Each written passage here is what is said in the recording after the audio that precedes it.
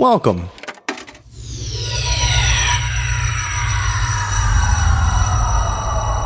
to Arcade Audio. Ooh, ooh, ooh. My name's Deb, and my name's Peyton. Come on over, cause we're still waiting. It's movie night, and we're both gay. It's hard to find a movie that way. Lucky for you, we found a few. It's Queer Movie Night. Hi. Welcome to Queer Movie Night. I'm Deb. And I'm Peyton. It's not a Halloween episode, but I wanted to. It's very much so the end of June. I started saying my name and I was like, oh, I should be spooky, I guess. No. Don't let me start stuff like that. You're too kind.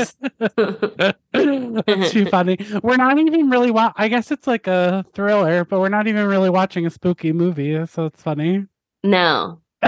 Actually, what is it? What is it genre-wise? It's genre bending. That's why I love it so much. Yeah. I guess it's like I would say it's like a comedy thriller, I guess. Comedy thriller, yeah. Yeah. I wonder what Google calls it.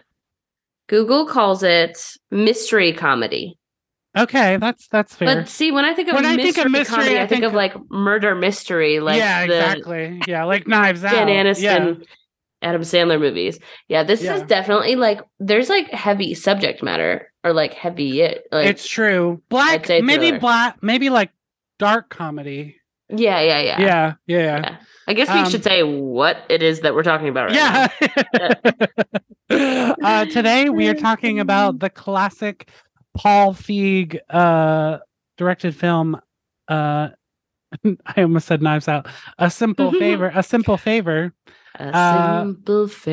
With Anna Kendrick and Bombshell Blake Lively. Yeah. Wow. I remember vividly the photo shoot of Blake Lively holding the man's legs open for this film. Totally. Oh man. This is Peyton's pick, and I was selfishly very excited when you chose it.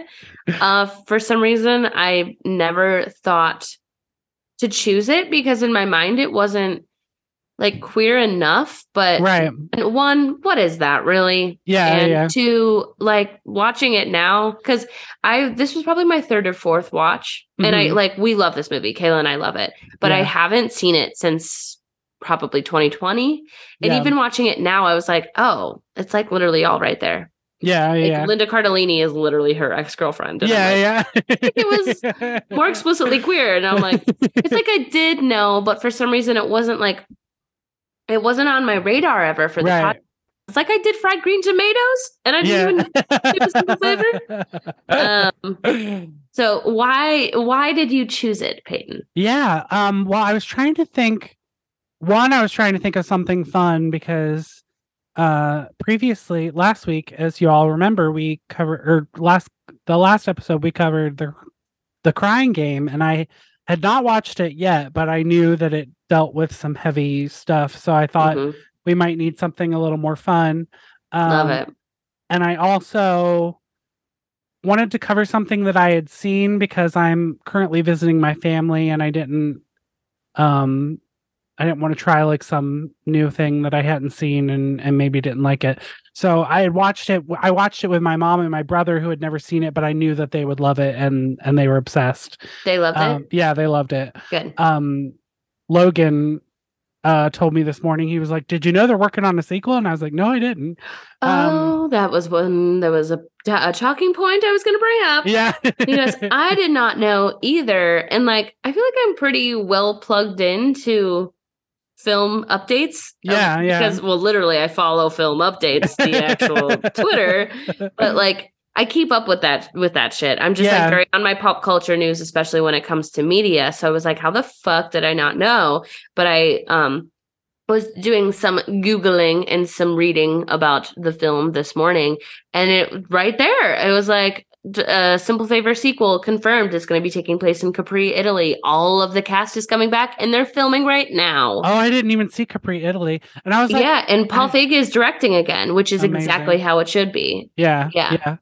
I feel like this was kind of a runaway success. Like, I feel like it was a small movie that did a lot better than they expected it to.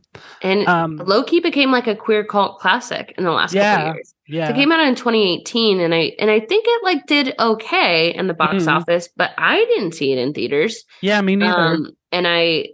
So I don't know how I missed it, but I remember when we finally like rented it when it came out, we were like, this movie rocks. But I feel like it did well, but it wasn't like, wow, everybody's obsessed with this, because I remember when it came out, a lot of people were confused about the tone and were confused about like how to feel about it, because it is so, I keep using the term genre bending. That is my favorite part. I love this movie, and I love so many things about it. But the thing that made me like attracted to it in the first place when we first watched it, and that decided for me that I loved it, was that it is like equal parts a comedy and a thriller. It's like Gone Girl meets the like any other Paul Feig movie. Yeah. Bridesmaids, Ghostbusters. Like it feels very much so like one of his films. I'm a big Paul fan. I will watch anything he does, anything. Big Spy fans in this house, big The Heat fans. Who doesn't love Bridesmaids? Yeah, say what you will about the all-female reboot of Ghostbusters. I love it. Have it on. Yeah, I love the all-female Ghostbusters. Yeah. I love that it's like, it doesn't really the tone and the genre is something that is just not common and maybe hasn't been done before. Yeah. And it's just campy enough that I feel like if they took themselves too seriously, or the film took itself too seriously, it would be like cringy. Yeah. But it's like it's campy and they know it. Like, I feel like they all know it's this, like, I read an article this morning. Somebody compared it to a Lifetime movie that got a Hollywood budget. Yeah. Like, so it's very, like, the affairs, the backstabbing, the murder, the all of these, like, tropes of a Lifetime movie, but it's being done with an all-star cast, and it was written and directed by a comedic, like, movie maker. Yeah. I love it. That was such a spiel, and I'm so sorry, because you think I chose this movie based on everything, the monologue I just delivered. No, it's so fun. I can't remember the first reason I watched it, but I think I heard that there might be some kind of queer sensibilities about it, and also that people were really enjoying it, and that it was a fun time. So that I think that's why I watched it. And yeah, it's so fun. The plot follows, and I guess I should bring up the characters' names because I don't know them. I just think of them as Anna Kendrick and Blake Lively. Stephanie and Emily. Oh, Stephanie and Emily. So it follows Stephanie, who's a single mom who seems to be like super type A. Like, all of the other parents at the school seem to simultaneously hate her, but also envy her. And she has a food blog, which is a very fun plot device that they use. And right from the beginning of the movie, they tell you that Emily is missing. So you know that something's afoot. And then we meet Emily, who's played by Blake Lively, who's this very high-powered working woman who has a husband, Henry Golding, who's very hot, coming off of Crazy Rich Asians. And a year later, Paul Feig worked with him on Last Christmas, the very, very polarizing movie Last Christmas. Amelia Clarke, written by Emma Thompson, starring Emma Thompson, arguably one of the worst performances of her career, even though she's one of my favorite actresses of all time, and possibly one of the worst screenplays ever written by Emma Thompson. But I still haven't seen that movie, but I just know how notoriously bad it is. It's notoriously bad. Kayla and I saw it in theaters when it came out. And listen, I think I probably mentioned this before, and Kayla and I were just talking about this last night. I am, for as much of a quote unquote cinephile, however you feel about that term. I love movies. Love movies. I love TV. I consume it all genres, all types. I love them all. And the thing about me that I actually kind of like about myself is that I still kind of naively am shocked at every single twist and turn imaginable, even if it's dumb. Like, even if everyone else is like, you didn't see that coming. I'm not saying that every time I'm shocked. Like, sometimes, I see things coming. Yeah. But like, the twist in Last Christmas, if you've seen it, I'm not going to spoil it, but it's like famously like bad and like stupid. And I saw it in theaters and I was like, oh, what? Are you for real? Like, that's how I react to twists all the time. And Kayla thinks it's so like sweet about me because she's like, for someone who consumes as much film and media as you do, like, why you you're should so notice shocked the is pretty sweet. Patterns and the trope. Yes. Yeah. And I was like, that's crazy. We left, and Jordan and Charlie, our friends, we were like, yeah, go see it. It's a good time. And like a week later, they were like, are you fucking kidding me? I cannot believe you two recommended that horrible movie to us. We watched it. It was the most stupid movie we've ever seen. We were angry. We spent money on tickets. And obviously, like, we're close friends. So like, we were laughing about it. Yeah. But they were like, how could you ever recommend that to someone? Why would you ever say it was a good movie? And I was like, I never said it was good. I was like, I compared it to like a Hallmark film, a Hallmark holiday movie that was given a Hollywood budget. Yeah. Like, that's how I kind of saw it. And I just thought it was like a good time. But it's crazy that Paul Feig Michelle Yeoh is in it too. That. It has a stacked cast. Yeah. It's crazy that Paul Feig directed that. Is it a comedy or? Yeah.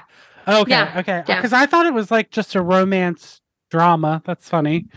Maybe I will watch it. I know it's bad, but it's bad. But if you like those actors, like, it has a great cast. And if you go in knowing it's bad, have some fun. Play a drinking game. I don't know. Do something. It's there's so many funny parts to it. I know we're not here to talk about this movie. No, you're good. So Emilia Clarke is like supposed to be like a failed like actress where she's trying to like get her big like not Broadway, but like West End debut, and she's trying to like become like a like a musical theater actress, and she eventually does sing, and that it couldn't be more of a mid performance. Yeah. It's like Kirsten Dunst in Spider-Man 3. Yes. The actresses who can sing. That's what I call them. Because they're not singers, but they can. That's like what I think of like Anya Taylor-Joy, like Last Night in Soho. People were like, she has an amazing voice. And I'm like, no, it's fine. She can sing in tune. That's enough because she's a hot actress and she can manage to carry a tune. So people are like, whoa, she's an amazing singer. No, she's not. She's an actress who can sing. What did you think about Last Night in Soho? Did you like that? I enjoyed it. I will never watch it again. I thought it was good. Yeah.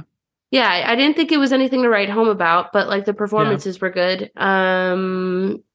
Yeah, I thought it was fine. Yeah, it was fine. I'm so sorry to totally go off on a tangent. No, you're good. Other movies that aren't this one. And again, I didn't pick this. You did. So I'm very sorry. I just have a lot of feelings. It's okay. We don't have a guest, so I feel less guilty. It's just us. You know? That's true. So I was doing the plot.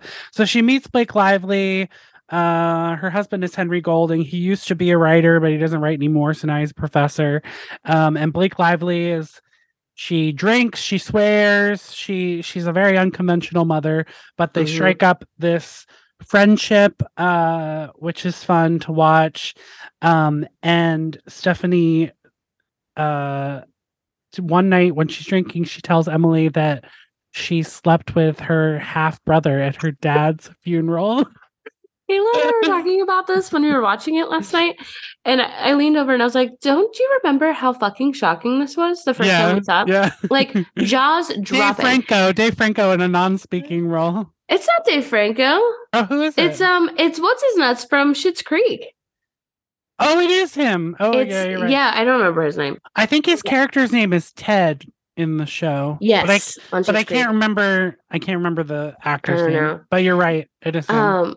That it is so shocking to have I'm shocked that incest storyline. Yeah, and I'm shocked that they left it in.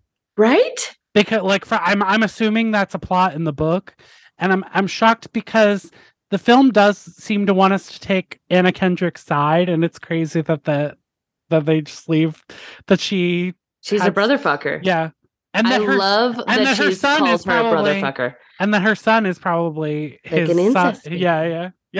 An incest baby. It's crazy. It is a shocking storyline. The thing and is, they drop it pretty early in the movie too. They do. But what I love about it though is I still am on both of their sides. They both do horrible things. Yeah. I like that's Stephanie's an aspect that I like about this movie is that everybody is a bad person. Yeah, but you still kind of root for everyone. Yeah. You certainly, I mean, I don't know about you, but I certainly still root for Emily. Oh, absolutely. I think it's just because I would absolutely let her destroy me within an inch of my life. Well, and her backstory and stuff makes her sympathetic as well. Mm-hmm. But yeah, talking about Stephanie, I mean, even without the incest thing, she's this woman who is using her so-called friend's disappearance to boost her views on her on her mommy blog, and and spending all this time with her husband and her kid. It's not morally great. It's bad, and she's fucked up, but so is Emily. Yeah. I think the tone they of the deserve film, each other that way. They do. They deserve each other. And also the tone of the film allows you to still like them. Yeah. To be oh, we're aware that they're fucked up and that they're bad people. But isn't it fun to watch? But aren't they fun? Yeah. Or don't they have sizzling chemistry? Yeah. Do you like this tension they have? So yeah, she tells her that she slept with her half brother. She starts calling her brother fucker. And then Emily asks her for a simple favor to pick up her son from school because she's dealing with something at work. So she picks up her son from school, and then she doesn't hear from Emily for 2 days. And then she starts asking around. She's like, hey, Emily's work, what's going on? Where is she? And they're like, you know what? She's in Miami and she can't reach Emily's phone. And she calls her husband, and her husband's like, I don't know where she is. So she starts getting worried. So they don't know where Emily is. Eventually, a body is found in a lake. Shocking. Also, again, the first watch, you're like, she's dead. It's been 45 minutes. Yeah. Into a 2-hour movie. And they show her body. Yeah, so they show her body. That's her. That's her. She's dead. It's her tattoo. Her ring. So she's dead. At the funeral, I was watching this with my brother, and I was like, God, Stephanie needs to stop being horny at funerals. It's a problem. That is such a... Okay, I actually love that through line of it, that grief makes her do this. Yeah. Makes her almost immediately romantically attached to it. Kayla said this too last night when we were watching, because she'd already told the story about her brother, and that she was a brother fucker the night of her dad's funeral. Also, the fact that she's he's the spitting image of my dad. Yeah. Jesus Christ.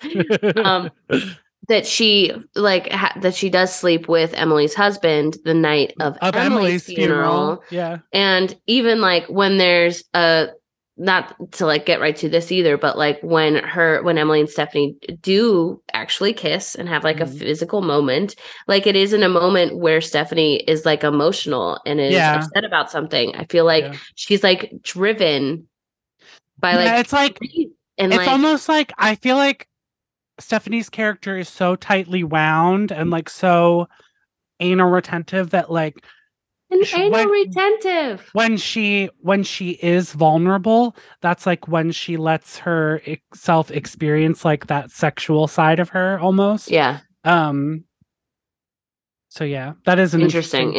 Yeah. So we find Emily's body, and we're all like, "What?" But so then Stephanie starts like taking care of her husband and Sean and his son, and like cooking the meals and things. But then one day at dinner, Emily's son is like, "Oh yeah, I saw mom at school." And she was talking to me. Shocking. Again, twists and turns. We're getting me in this one. And she wanted me to tell Stephanie something. What did you want her to tell Stephanie? Do you remember? I don't remember. Sorry. But it's something sassy and funny. Mm-hmm. And so the dad just basically feels like his son's going through grief and things like that. But Stephanie is worried, and she keeps getting like signs that like maybe Emily is still around. Like she cleans out her closet and then she comes back and all that part's so scary. It's so scary. All of her clothes are back in the closet. I feel like there's something else too. Also, when she gets the envelope. Oh, she gets the son brings an envelope, yeah, with a picture, and it says "brother fucker." She gets a straight up phone call, yeah, from Emily. He still doesn't believe her. Yeah, he thinks she's going crazy. Yeah. Also, I want to go back and say, like, when she's looking for Emily and she finds that picture for her job and she uses it, I was like, that's such a horrible picture to use for her. Oh, and they're but friends. It's like the only picture there is of her. Yeah, I know, it's a terrible, terrible picture. Well, because then you find out it's her long lost twin / triplet. Mm-hmm. So eventually it is revealed that Emily is still alive, but she's not coming to see Stephanie, and Stephanie's sort of looking more into her past. She uses a painting that Emily has from an ex to track the ex down, which is a very sexy Linda Cardellini playing a lesbian artist. Murder me.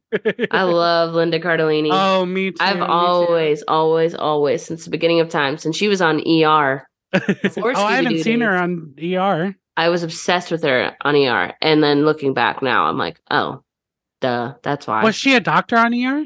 Mm-hmm. Oh, fun. And I always loved her in Scooby-Doo.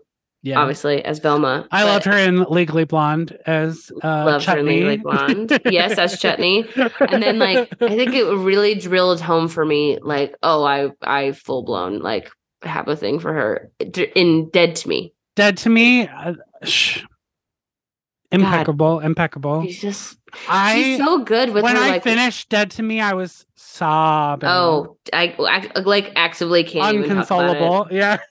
No, I love that show. I think she does like so much too with her one scene. Yeah, like she's so good in her one scene, and also, actress. So I know we're kind of bouncing around right now. Yeah, that's okay. But like for the queer part of this story, there's up until you get to the kiss, which the kiss is not till about 3/4 of the way. Right. Through the movie, or a little over halfway through the movie, and like, it's a flashback. It's a flashback to when she was talking to her about her brother. I think if you're watching it, you know how some things you see where there's queer subtext or queer nods, or it's queer coded, and a straight person might not see it, but a queer person absolutely does see it. Yeah. I feel like a queer person.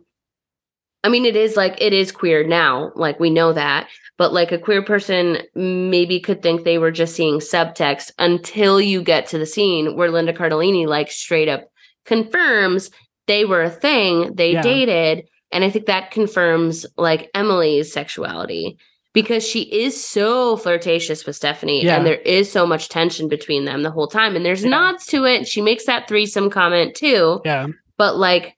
I also want to say that in the final standoff, I know I'm jumping ahead too. The final standoff between Anna Kendrick, Henry Golding, and Blake Lively, she looks at him and says, "I loved you," and then she looks at Blake Lively and said, "I loved you too." Yep. Yeah. And I was in love with you too. Yep. And I believe it. Yeah. Well, from the moment that we I feel like they're both queer, I think. Yes. And I think it's supported by the text. I think it's confirmed in the first scene when Stephanie sees Emily coming out of the car, walking through the parking lot in the rain with her suit on. And it pans to Anna Kendrick's face, which to me is the definition of gay panic. Yeah. Like she cannot compute that that she's seeing like the most beautiful woman she's ever seen and doesn't know how to like deal with it. Yeah. And then they do like the play date, and also never been into Blake Lively. I just don't think I feel like she's such like a straight man's crush. Yeah. Usually, like, I don't know. But Blake Lively in this movie absolutely could murder me. Like the style, the suits. Yeah. Like, but also I love her personality. When she shows up with the red gloves, the black suit with the red gloves. The suit in the cemetery where it's just open, no bra underneath. Yeah. I love her personality. Mm-hmm. I think and she's so like flirtatious and she's like domineering. Mm-hmm. And it's like, I just think it's so sexy. And obviously that's the point. We're supposed to find her sexy. Also love when they first come home and she starts taking apart a suit that seemingly has 1,000 pieces to it. Yeah. Even that's just so hot. Yeah. Just like her taking off like little bits and pieces at a time. While telling Stephanie collar, yes. While telling Stephanie never to apologize because that's something that women have just been doing and society tells us that we have to apologize. I'm like, I'm such a lesbian. I'm such a sucker for this. God. It's so good. It's so good. And you can tell like Blake Lively had fun with it. Absolutely. When else is she going to play a character like this? Yeah. She's Blake Lively. Yeah. I think that this is probably one of the movies where she got to do something that she like actually thoroughly enjoyed. Didn't she like go through a thing with wearing suits in real life during and after? I think so. Yeah. Yeah. Or she was like, okay, this actually works for me. Yeah. And I feel like she wore a lot of suits around the time that this film came out. Yeah, I think so. Yeah, definitely. They look great. Definitely for the promotion and everything. She was like, yes. Yeah. So where was I in the plot? They find out Emily's alive. No, it's fine. She finds Linda Cardellini, and she finds out that she knew her under a different name, and then somehow she traces her back to a summer camp that she went to. And she finds out that she potentially had a twin and their names were Hope and Faith. And she uses that information to track down her parents, which is Jean Smart, who I forgot was in this movie. Same. But it's always iconic every time. Oh my God. We were like, I couldn't remember who it was, which insane. How could I not remember that? Big Jean Smart stands. We love Jean Smart. Absolutely. Both hacks and designing women fans in this house. Oh, in the Brady Bunch movie. Always was obsessed with her in the Brady Bunch movie. She's the slutty neighbor. Yes, she is. Yes, she is. She's always drunk or hungover. Always flirting with the Brady boys. Yes. When Stephanie calls her and you hear her voice, we were like, fuck, I forgot it's Jean Smart. Yeah. I hope there's more Jean Smart in the sequel. I feel like I would love that. I would love more. I need Stephanie and Emily to run away together, and I need Jean Smart to be in it a lot. Yeah, and Linda Cardellini too. The supporting cast is great. Also, the friends like Andrew Rannells and I know. Andrew Rannells is so funny in this. Aparna, and Aparna's so funny. Kelly McCormick, which by the way, leak of their own, a Lodo stands. Her wearing makeup and looking very femme. We were like. Literally made me do a double take. But I did recently see her also in a similar way in George and Tammy, the miniseries about Tammy Wynette and George Jones with Michael Shannon. Oh, okay. Chastain. Just watched it recently. And she is in it, and she has this big blonde wig and this Southern accent. And I was like, my God, what an act! Like, such a good actor. Yeah. Like kind of that thing. Who's the actress who? Oh my God, I'm blanking. Who got into the Best Lead Actress category this past year at the Academy Awards, and it was Andrea Riseborough. Like, I don't know if you know, but she's like almost such a blank canvas. Yeah. A chameleon. I feel like that way about Kelly McCormick. I was like, that is that person. the supporting cast is so great. I love the cast. Also, a little Patty Harrison cameo, which I love so Patty good. Harrison. Yeah. Wish there was more. Yeah, me too. She was so fun. Mm-hmm.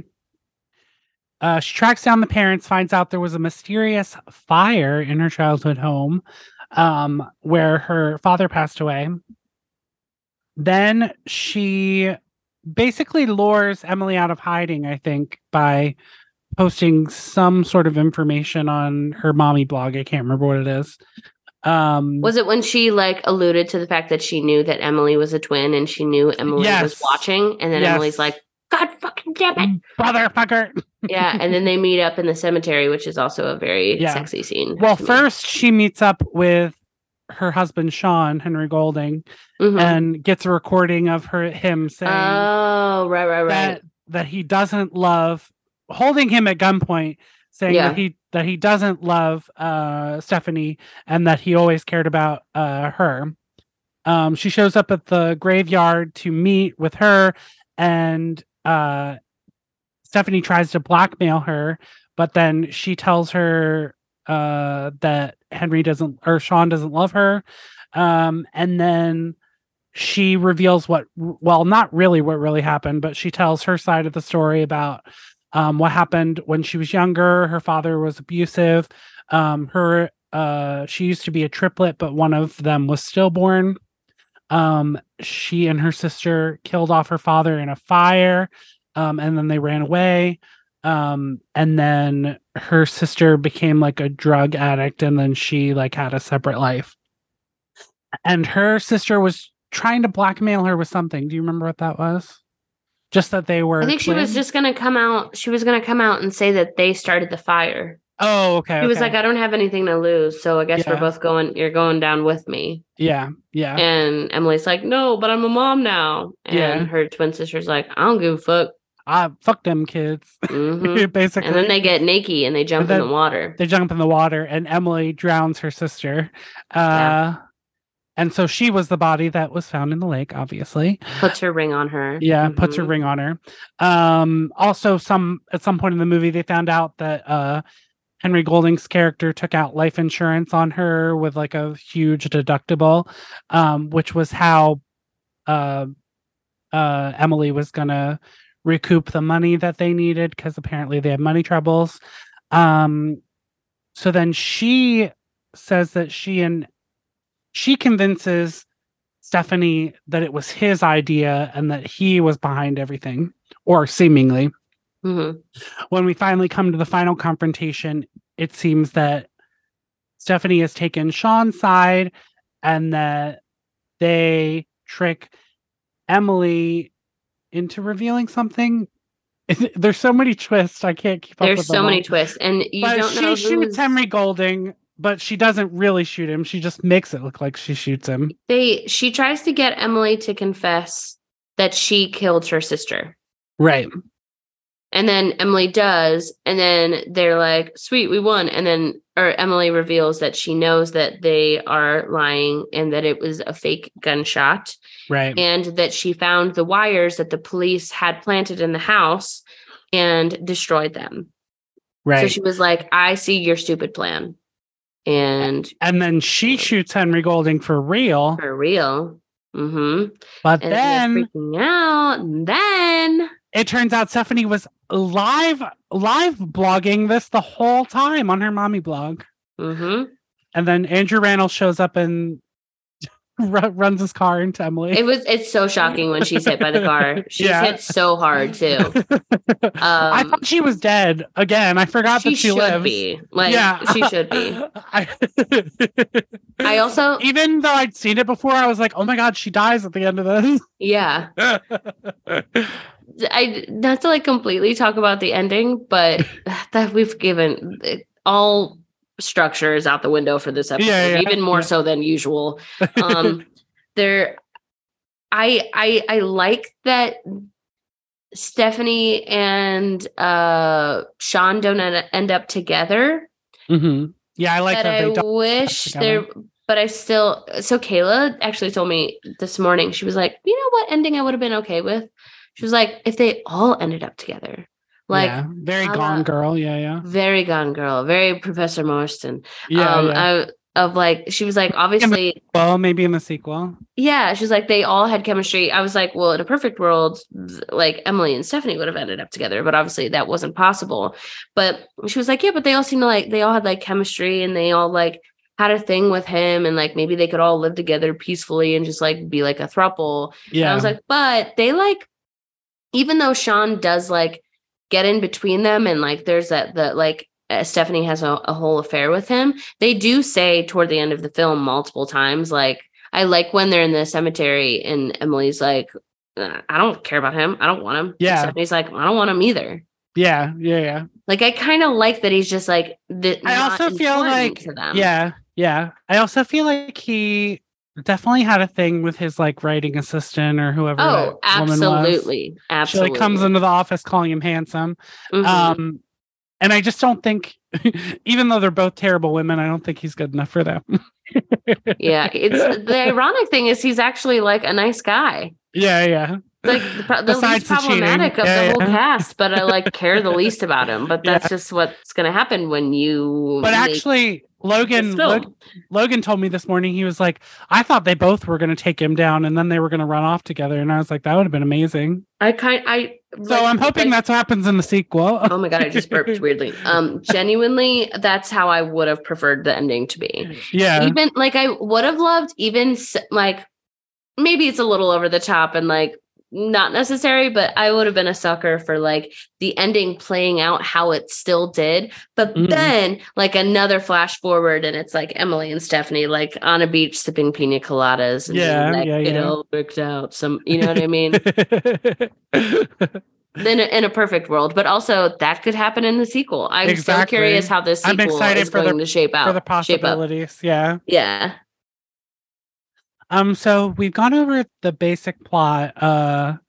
Only thing I think we left out is Emily ends up in prison at the end. Mm-hmm. And it seems to be thriving. Yeah, seems to be thriving.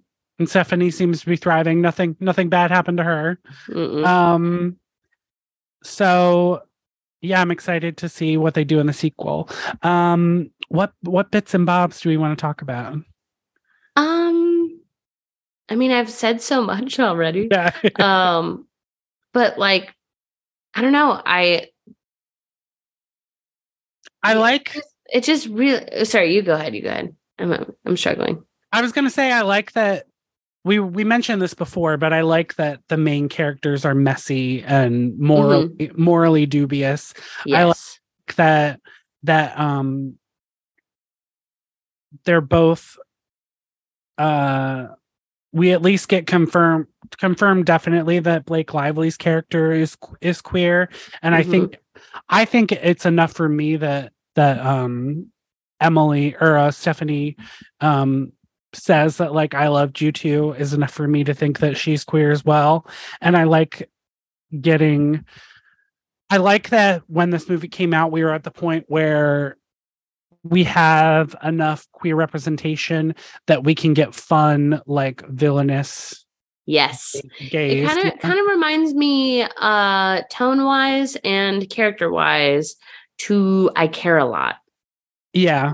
But this is so much more fun than I Care a Lot. Oh, it's so much more fun than I Care a Lot. But it reminds me, they just remind me of each other in that the lead queer characters are these kind of problematic, like kind of fucked up people who are villains on paper. Yeah. But you still, I don't know, kind of root for them in a way. Obviously, you root for them more in a Simple Favor than in I Care a Lot. But I'm stoked that we're at this point now of queer representation where it's not making them a villain, like how it's not making them a villain like, oh my God, gay people are perverts and we'd run from them and shield our children away. Making them a villain in this like really fun. Yeah. They're scammers and they're because queer people be not good all the time. But we certainly know how to have a good time. And Emily knows how to have a good time. Yeah. I also love the chemistry between the two of them is so good. And That's why so I'm good. excited to see them more together. Yes, I know. I was like, they have such like a big height difference. Like I wondered if, like, before they met each other and like started filming, if they were like, is this gonna work? And then they do. Yeah. But also, like, Anna Kendrick fans are no stranger to shipping Anna Kendrick with other women. Right. You've got a Chloe shipper right here. Unfortunately, Becca and Chloe from Pitch Perfect. They do so much queer baiting in. I can't remember if it's Pitch Perfect 2 or Pitch Perfect 3. It's fucking all of them, Peyton. It's fucking all of them. Well, the first one is much more subtle. Like the second or third one is like really like, let me touch your boobs. Oh, yeah. Like they should have just let them be together. It's so infuriating. Yes, exactly. Thank you for saying that. And so does the Pitch Perfect fandom, who are Chloe / Cendric shippers. Not to be weird and ship people in real life, but it's just a thing. I'm not saying I agree with it. I just know about it. I like that this movie is like, to me, it doesn't feel like queer baiting. It feels like it's actually it's a part of the story. And I read something too when I was reading stuff about it that said, like, Emily specifically, her queerness is so validated throughout the film. But the thing that's refreshing about it is it's not her queerness that is what makes her a bad person. And it's not her queerness that is like a big contributing factor to the plot. Like, she is kind of a bad person who does really bad things, and she happens to be queer. Yeah, it's just a fact about her. It's just a fact about her. Yeah, yeah. And like, you could have the same film, like truly the same exact film, without the tension and subtext between Emily and Stephanie, but they did choose to include it. Yeah. And that's what I love about it. I also think that something... Oh, go ahead, finish. No, go ahead. I also think something that's really compelling and something that I love about this dynamic between them is that Emily knows herself so well. She is so comfortable in who she is and her sexuality. And Stephanie's kind of the opposite. She's like so desperately wants to be liked, so desperately wants to be perfect. And she brings out this like this other side of her, this like true side of like who Stephanie really is. Yes. And that's like what's good about the relationship between them. And I love that Stephanie gets to discover her queerness with Emily. Yeah, she can really, you said it, like she can actually be fully herself. She probably had never told anyone the story about being about her brother. Oh, absolutely not. But she does tell Emily, and I think it's because they can be their true fucked up selves together. Yeah. And she's like, you don't need to apologize for anything. No, and they just so happen to be like attracted to each other. Yeah. And they make out sometimes, which, by the way, great kiss. Yeah. Good one. It's a good one. And I hope there's more. I'm really hoping for the sequel, because I feel like it has become a queer like cult movie a little bit since it came out. I'm like, Paul Feig is no stranger to this, and there's no way everyone involved with the film, including Blake Lively and Anna Kendrick, don't know about this part of it. Right. So I'm hoping they like, because it was already a queer, like pretty queer, that they lean into it way more for the sequel, because it was already queer and that was confirmed, but then it was really embraced by the queer community. So I'm hoping they like, maybe they go like in a Killing Eve direction, sort of. Maybe sequel. Yeah. Like I'm hoping for some more explicitly queer stuff. And I do agree with you. Like, I don't think I need more. I would certainly not turn my head at more, but I think for like it being a mainstream film, like wide release film with the cast that it has, with the director that it has, like I was pretty stoked for the amount of queer content that was in it, like tangible queer content. Right. I just want more, because I'm a little greedy bitch and they're making a sequel. So it's like, why not ask for more? Yeah, exactly. You know what I mean? Yeah, I mean that's their relationship is what drives the movie and what makes it how good it is. Like, no offense to Henry Golding, sweet guy. Sean's a nice guy. He's trying, but like we're not here for another love triangle. They're everything, you know. Yeah, they're everything. He's just Ken, you know. Like yes. Just bought Kayla and I tickets to opening night of Barbie. Oh my god! Yeah. I highly recommend if you are planning on seeing it opening weekend. Tickets went on sale this past week for in the Regals in Chicago, and I went to get us tickets for opening night, and it was already half sold out. And it is, I mean, all the pre-showings were sold out. So I bought it on like June 22nd, and it comes out July 21st. Yeah, so, like a month ahead of time. Yes. So highly recommend. I'm actually so stoked about it. Got some prime seats. I'm such a Barbie bitch. So I'm Barbie bitch. I'm so excited. Oppenheimer will be myself. Kayla's like, I don't care about that. And I'm like, I know. That's me. I'm Kayla. I don't care about Oppenheimer. I'm gonna see it because I see everything and I know it's gonna be good, but like, no, it's all about Barbie. But I still do want that Barbenheimer shirt that went viral on Twitter. Do you know what I'm talking about? Yeah. I do want it. Good. I want it. Yeah. There's this one t-shirt, I think, from Pop something. Oh, I can't remember. Now I'm gonna be mad that I can't remember where it's from, but it's a pink shirt, and in the Barbie font it says, "Do you ever think about dying?" I want that shirt. Oh, yeah, based on the quote from the trailer. Yeah, I love that.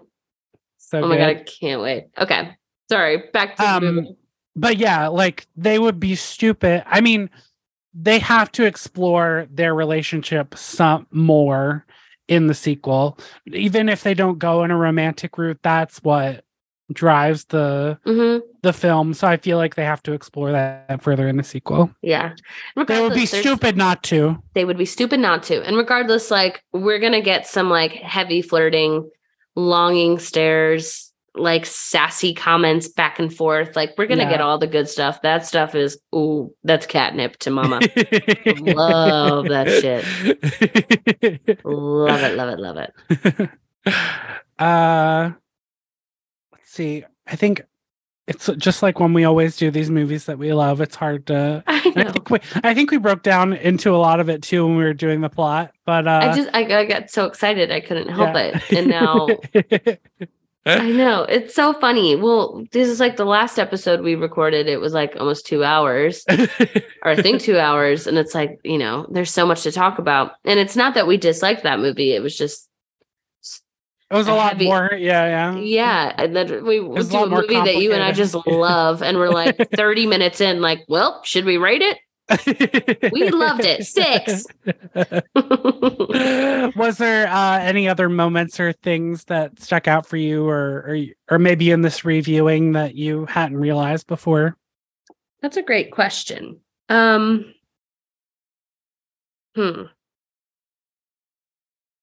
guess I already did mention it in the beginning, but I guess I felt a little dumb that even though it did feel gay to me the first watch, it wasn't as explicit for me in my first couple watches. Yeah. And then I watched it like 3 years later and I was like, oh, why did I think that? There's so many, specifically, I don't recall really taking in the "I loved you" comment. Yeah. And then last night I was like, that's a full-blown love confession. Yeah. And she says it right after she says "I love you" to Henry Golding. Yeah. And you know how she means it to him, so she means it the same way to her. Yeah. Right. She's like, "I loved you too." Like it's the same. Yeah. Yeah. What about you? I forgot Jean Smart was in it. That was a great surprise. Yeah, I think I did. I think even I did not remember Anna Kendrick saying "I love you" to her, which was really a really nice validation to see this time around. I remembered Linda Cardellini, and so I knew that Blake Lively's character was explicitly queer, which is why I chose to watch it and wanted to discuss it. And yeah, I think it's so fun. I hope we get to see the only pullback for me is the moments when we don't get to see Blake Lively as much. So I hope we get to see her getting up to lots of stuff in the sequel. If it's set in Italy, yeah, and it's a sequel, and I bet you too, because sequels love mirroring specific shots and scenes from the original film. Like we know we're gonna get her walking off of a yacht. Yeah. Like a la White Lotus style, like head to toe in this like banging suit. And it's going to be really similar to like her entrance when her and Stephanie first meet. And I cannot wait. I can't wait for it. Oh, that scene when she's coming across the parking lot in the rain, that is just a cinematic masterpiece. Yes. And then she says like the most spicy things, like the moment she meets this other mom, like, oh no, mommy needs a drink or whatever she said. Yeah. I think she does say mommy needs a drink. Mommy do need a drink. Mommy do. So let's go ahead and rate the movie. Here at Queer Movie Night, we rate on 2 different scales. One being the Vita Russo test, which is a medium metric that examines queer representation in media. It follows 3 rules. 1, that the film have queer representative identifiable characters. 2, that the queer characters have personality traits other than being queer. And 3, that removing them from the plot would change it significantly. I would say this one passes with flying colors. Interestingly enough, crazy enough, it does. Yeah. You couldn't remove either of the women from this movie, and it does identify them both as queer. And the second is our homegrown rating system, which is a 0 to 6 based on... It's got to be martinis. It's got to be martinis. Yeah. The perfect martini. The perfect martini, which is the opposite of a perfect martini to me. Because my favorite cocktail in the whole wide world is, I'm sure I've said it before, an extra dirty, a filthy vodka martini.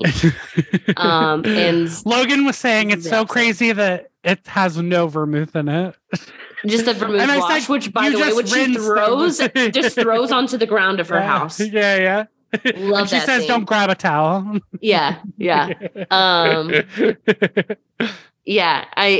it is, no matter how you take a martini, it is always sexy seeing somebody drink a martini. Are you a martini drinker? I don't think so. I don't like olives, and I'm not sure if I've tried a martini or not. The twist way with the lemon, with the lemon peel. I might like it with the lemon. Yeah, I might like it with lemon. Yeah, like I've had gin martinis, I've had vodka martinis, I've had them dirty, I've had them, with a twist, all the different ways. I've found my preferred way, but I think a martini is always really good. Yeah, but it makes a lot of people gag. Yeah, I'm more of a fruity drink kind of person. I like a Moscow Mule. Sex on the Beach is my favorite. Drink. I haven't had a Sex on the Beach and just like a bunch of juice, basically. Yeah, I drink pretty exclusively. I do love margaritas and tequila. I like tequila based drinks. Yeah, Kayla loves a Paloma. She loves margaritas and Palomas. Yeah, if I drink a dirty martini is in a specific atmosphere at a place where I know it's going to be made well. So it's usually at like a really nice dinner. Yeah. And I'll treat myself. Otherwise, I'll drink my Bud Light or I drink a glass of red wine. I do love champagne. I love champagne. Well, this has nothing to do with anything. No, you're good. Like very end of the episode. I'm like, what's your cocktail of choice? I love it. Yeah. So for rating, I would give it, I don't know. Maybe I'm being biased, but I'm gonna give it 6 martinis. I don't know. I don't see anything wrong with it. Damn, Daniel.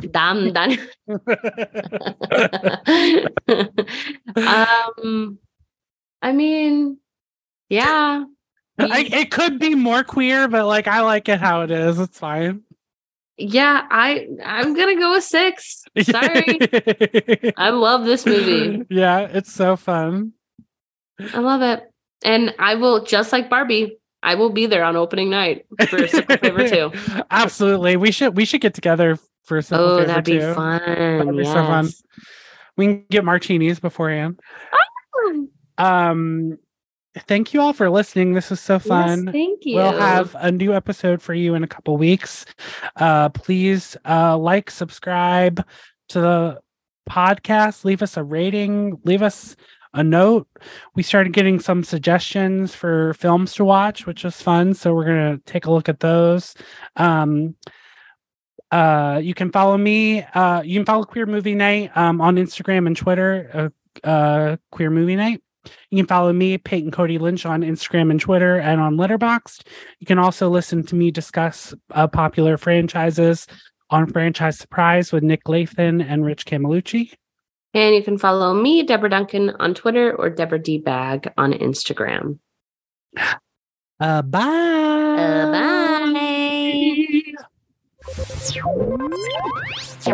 Thank you for playing Arcade Audio. Play more at arcadeaudio.net.